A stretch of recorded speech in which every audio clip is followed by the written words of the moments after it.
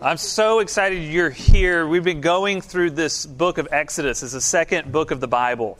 If you've been with us, you've maybe been in the past two sermons, but we're into Exodus 3, the end of 3, and into chapter 4. And Exodus is a story about liberation. It's a story about God's people being liberated. So God, He came into humanity, began to speak to us, humanity, in a tribal world.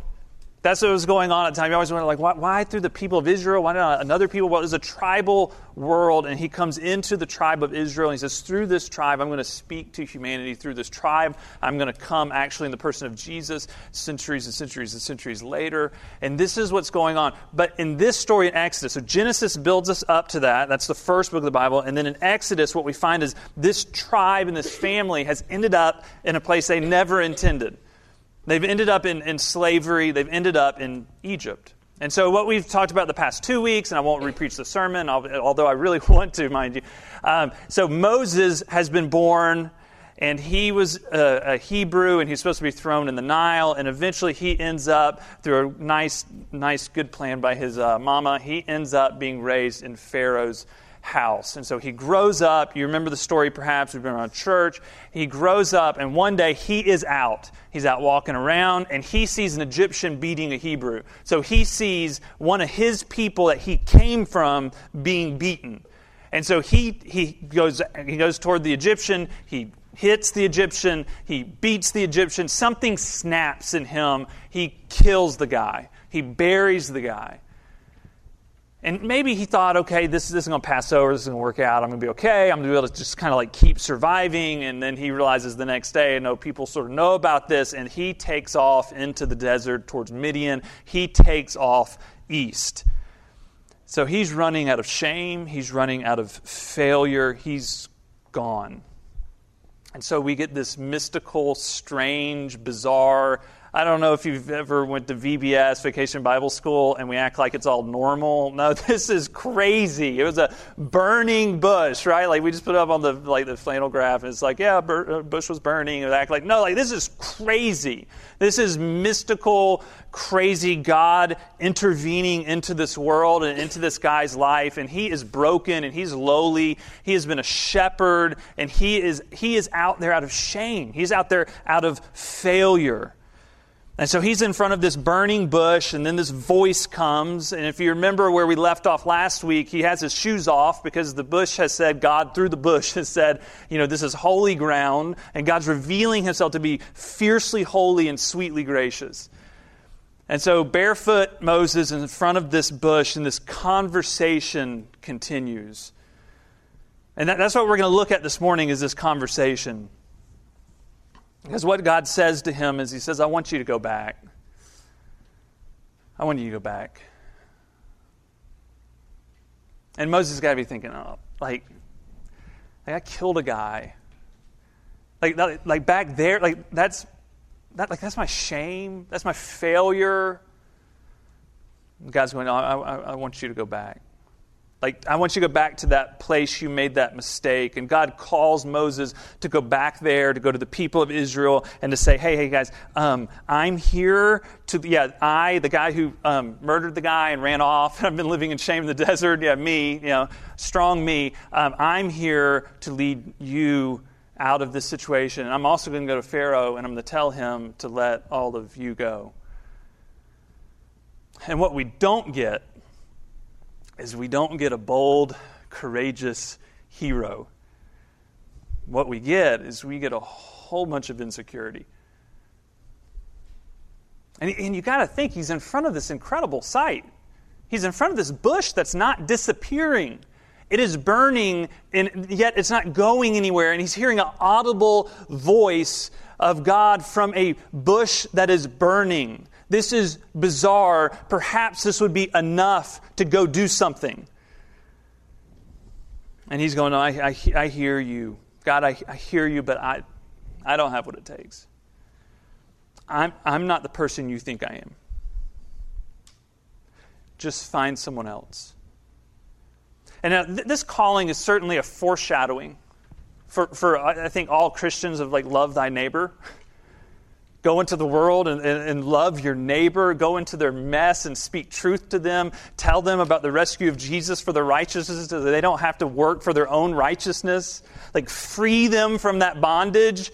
Like, this is definitely a foreshadowing of that call for us. And often we're like that call to like love that person or that child or that parent or that coworker. We respond the same way, like, I think you got the wrong guy. Like, I'm the guy who like committed murder and I'm on the run. Like that, I'm the shameful guy. I'm the insecure guy. That's the guy who I am. Maybe this is a new story to you. Fantastic. Like, maybe you're the best person in the room. Like we envy your position. Because so many of us come into this story, we've heard this dialogue so many times, we can just sort of be numb to it. But either way, I think it's so easy to react to this when we get into this conversation and just feel like Moses is just such a baby. I mean, you just would be like, quit acting like a child. Like, get your act together. But that's not what we're going to hear this morning, because when I read the text this week, and I kind of at times I was feeling that way, but at other times I'm going, man, a lot of times I feel like Moses. And maybe your insecurity doesn't show up on this level of sort of like self-defeatism and pity. Maybe it is in your urge to pull up your own boots. Still Moses. Still insecurity. Maybe you feel it. Maybe you feel insecurity within yourself, like when it gnaws inside of you over that thing you addictively want so badly, and you can't figure out why would I want that and think I need it that badly. Or when you post that Instagram picture and you would have thought that would have gotten 54 likes and it got 14. And you're like, what was wrong with that picture? And then underneath that, you're thinking like, what's wrong with me? Or you replay the conversation you had at work because it was one of the conversations you really needed to have and you needed to nail it, and you went into it prepared and you come out of it and you just didn't do well. And you just replay that thing over and over and over again. And it's the broken humanity. It's the fragile self. It's what the Bible calls sin inside of us. It's all this insecurity. So let's look at this conversation. The conversation picks up. God's called Moses to go back, and then he responds in Exodus 3, verse 11. Who am I that I should go to Pharaoh and bring the children out of Egypt? Now, here's what's great. That's what Moses has said. Here's what's great. God doesn't argue with him. He just says in verse 12, I'll be with you. Moses, who am I? Like, I'm so insecure. I mean, who am I? Who could I ever be to do something like that? And it's kind of like God goes, well, I'll be with you. So the remedy for Moses' insecurity is not to flood him with bold courage at like moment one in the confession. It's actually to promise to be with him. I'll be with you. So Moses is thinking this through. And then he says, this is my paraphrase, he says, okay, so you'll be with me. Well, when I get there, the people are going to ask this God that you're talking about, what's his name? That's what people would ask in that time. They would say, like, what's his name? Like, what's his story? This God you're talking about, like, we talk about a God, but this God you're talking about, what's his story? And God says, well, you tell them I am who I am. And then God goes on and he says, like, you tell them that the God of your fathers and their fathers has sent you. Tell them I am who I am. And God is saying, I am the ever-present, ever-active interventionist for good and redemption in the world. I am at every point of time and space. That's who I am. Okay? And then God says to Moses in verse 18 of chapter 3, and they'll listen to you. They'll listen. I'm with you. You tell them I am who I am. They'll listen to your voice. I'm telling you out of a burning bush that's not disappearing. I'm telling you, they'll listen to you. And it's almost as if I'm thinking perhaps there's like this pause in the conversation. Like this silence in the air where Moses is sort of considering all of this. Like, I want you to go back. That's a big call. I want you to do this big thing. I'll be with you. I am who I am. And then Moses is considering all of it. And then Moses speaks again in Exodus 4:1. But behold, they will not believe me. They're not going to believe me. They're not going to listen to my voice, for they will say, the Lord did not appear to you. And it's almost comical at this point. It's getting there. This amount of refusal, this insecurity, this uncertainty, this doubt. And Moses is just going, you know what? I hear all of it, God. I hear all of that. I just don't buy it. I hear it. I'm just not going to rest in it. I'm just not going to go forth in it.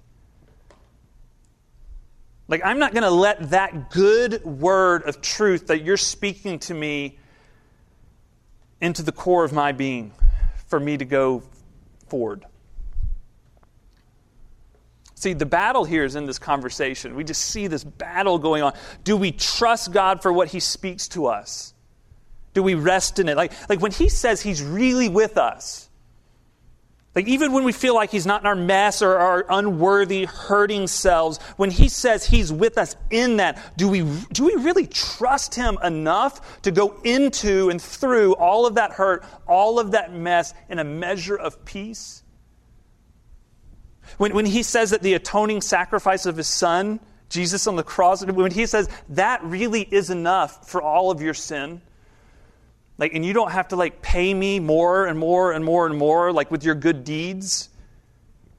Like, do we really trust that enough not to wake up tomorrow and think that we have to secure our own position with God by our own work? When He says He loves us, like before we're perfect, before we get a little better, do we really trust that word? See, Moses has two gods. He has this God that's speaking to him.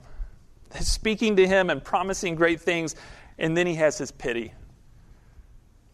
And his pity is his pride that's been hurt. And it's revealing itself as insecurity.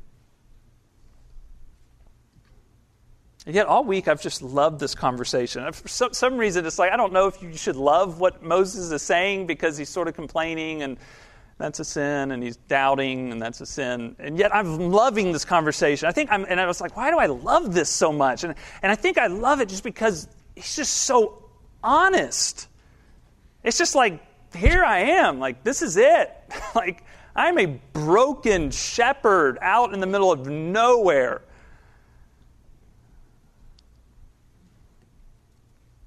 And that honesty in some ways is just so refreshing. Probably because a lot of times, I don't know if you're like me, you try to always let yourself on to be just a little bit better than you are. So just a little bit more put together than you really are. All right, so the conversation continues in chapter 4, and God's going, okay, how am I going to work with this guy? And He says, what do you have? What do you have? Moses, well, I have a staff. God's great. I can work with that. I'll work with whatever you got, I'm going to work with. And He says, here's the deal, throw it on the ground. He throws it on the ground, it turns into a serpent. He says, hey, if you grab it by the tail, and Moses reaches down, grabs it by the tail, it turns back into a staff. Pretty good little trick. Pretty impressive sign to flash that one out in front of some people. But for Moses, imagine this. I mean, this is actually a pretty brave thing to do because you're exposing yourself to be bit by this serpent. So it's not just like a cool sign. Like it's a sign that Moses is trusting him. So we're going to have snake handling in the lobby. It's going to be snake handling 101. Brad's going to lead it. He's been practicing. Second trick, he said, if that don't work, here's the second trick. Put your hand in your cloak, okay? Put it in to your cloak and pull it out. When he pulls it out, it's all covered with leprosy and it's nasty. Put it back in. He puts it back in. He pulls it back out. It's all healed. It's back to normal. Pretty cool little second trick. He said, if that doesn't work when you get there, go to the Nile. And now the Nile is the source for Egypt. It is the source of their vitality in their life. Like this is their God. This is how they live. And he says, you go to the Nile, you get some water, and you come, you pour it on dry ground. It will turn to blood in front of them, and it will scare them to death that your God could have control over their source of life. Okay, that should be it. You got some cool signs. You got a voice out of a burning bush. I mean, you may be insecure, but still, this should sort of be it at this point. And then Moses says in chapter 4, verse 10 and 11, he says to the Lord, "O my Lord, I am not eloquent, either in the past or since you have spoken to your servant." He says, okay, so you hadn't even fixed all my problems right away. I'm slow of speech and of tongue. And Moses is just done. I think he's overwhelmed. I think he's just overwhelmed. He's frustrated. He just doesn't believe that this could be for him. It's just easier to stay in the fear. It's easier to stay in the insecurity. It's easier to stay where he's at. And then the Lord replies back to him and says in verse 11, "Who has made man's mouth? Who makes him mute or deaf or seeing or blind? Is it not I, the Lord?" Like God's just trying to get him to see like this bigger picture. And Moses is just so self-oriented, like so inward. Like, is there any possibility? God's just going, hey, do you understand? Like, I am the source of life. Like, there's more power and more strength in this world than just what you generate. At this point, I started to get tired of Moses. This is the point in the story where I was really starting to get tired of Moses. I mean, just tired. I wasn't just like, God, do something here. But fear and insecurity are just this strange thing, right? We know this, how it works. It pops itself up in one area, and then we think we have a handle on it, and it goes away, and then it goes and it pops itself up somewhere else.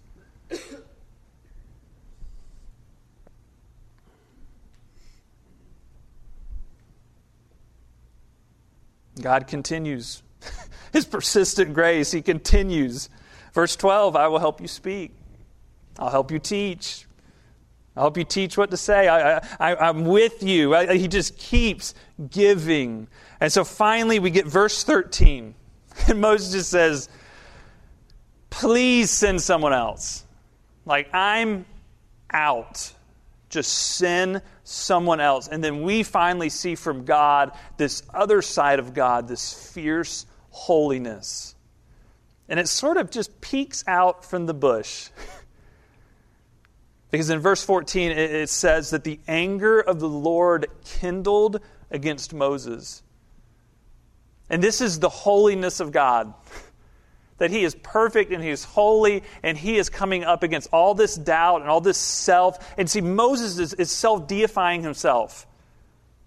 He's dependent upon his own strength. He's trying to rescue himself, and it may be in the version of pity, but that's what's going on. And God finally, His persistent grace, and then this fierce holiness sort of sneaks out. We just get a little glimpse of it there in verse 14. But fortunately, this isn't human anger. But it's like in human anger, when I'm angry at you, there's a division. And it stops the graciousness. The graciousness stops because I'm angry. And these two things, the coexistence of these two things within a human, very, very difficult. But in God, who is a perfect being and perfectly just and perfectly holy and perfectly loving, He has this anger, and yet it doesn't create a division between holiness and grace toward Moses. And God, once again, in persistent grace, He goes, "Aaron will go with you. I'll send somebody to go with you. You tell him what to say, and he'll talk for you." It's just over and over and over again. God keeps with him. It's just the more I read this week and sort of lived in it and contemplated it, the more I kept thinking at times I found myself in my ambitious, self-sufficient American self. Just like, Moses, come on, man. Like, maybe like one or two comments about this complaining, but this was ridiculous. This was a ridiculous conversation. Like, quit acting like a child. I mean, and we kept waiting in this story, in this conversation, at least I did, like you keep waiting for God to be done with Moses. Like, I'm just going to get someone else. I'll send Aaron by himself. I'm done with you. But he keeps talking, and he keeps listening, he keeps helping, and he keeps giving. Here's my one point. I had one point. If you're taking notes, nobody takes notes here, I'll be honest, I watch you. But if you were to take notes, if we were a note-taking congregation, this is the one you would write down. What if all of Moses' insufficiency, like all of his acting like a child, what if that's the very thing that moves him forward in his transformation and calling? Meaning this, what if his weakness is actually the thing that moves him forward? See, we always think that it's going to be our strength that moves us forward. But here we have Moses being honest about his situation. Yeah, he's complaining about it, and that's not good, right? But he's honest before the Lord about it. And in God's grace, God keeps dealing with him. Like the conversation doesn't end. The honesty actually allows the conversation to begin and to continue. And here's what, looking at the story, here's what I learned this week, is that when you embrace your sinfulness and the fullness of the sufficiency of God for you, when you embrace that, when you rest there, experientially, it doesn't always make you stronger day one. Experientially. A lot of times, experientially, it will make you feel seemingly weaker. And I say seemingly because you were weak the whole time. It's just finally, when we have Jesus for us, we can finally become open to the weakness that's in us. We can finally become open to our sinfulness before God and the security of God's work for us. And Moses is weak, and he's complaining, and all of this is not healthy. Like, this is not the route to go. The best route to go is you go, God, you call me, I'm going. That's the route to go. That's what we should do. Moses doesn't do that. But in his weakness, he confesses all this through this conversation. Like, who am I? He's wrestling out, but he's not going anywhere. He doesn't walk away. And God persistently keeps after him. And he did it here with Moses. Centuries later, we see it ultimately in the person of Jesus, that God did this once and for all, coming after people who are sinners, taking it on the cross. All this complaining, all this doubt, all this disobedience that we see in the person of Moses here, that is in us, all of this is taken on the cross.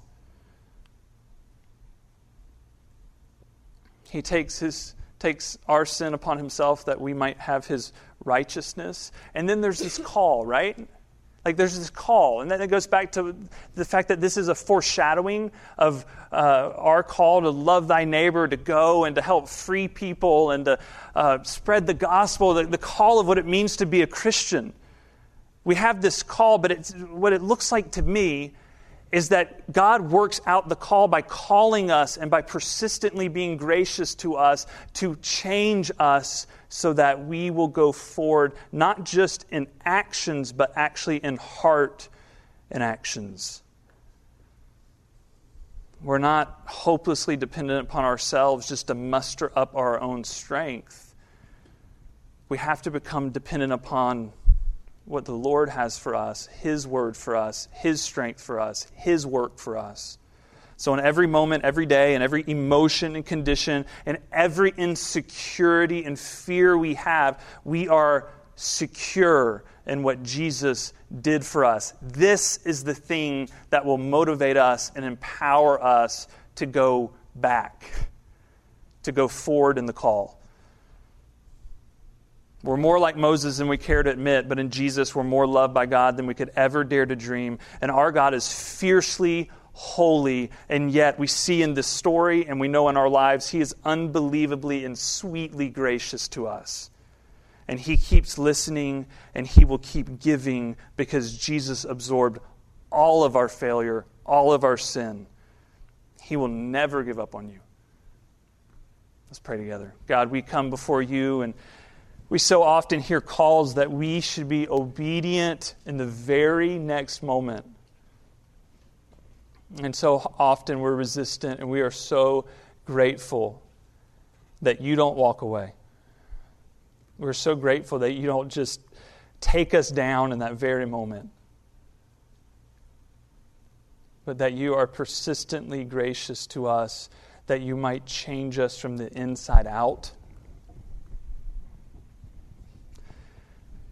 God, forgive us for trying to pretend to be stronger than we are. Help us have the courage to confess our weakness before you, that we might find strength in you and not in ourselves. Give us the courage to become more honest before you about who we are, that we might go forward with the call to love our neighbor, love our family, and love our friends. God, we are thankful and dependent, and we rest in your word spoken to us, the sacrifice of your Son, Jesus. Amen.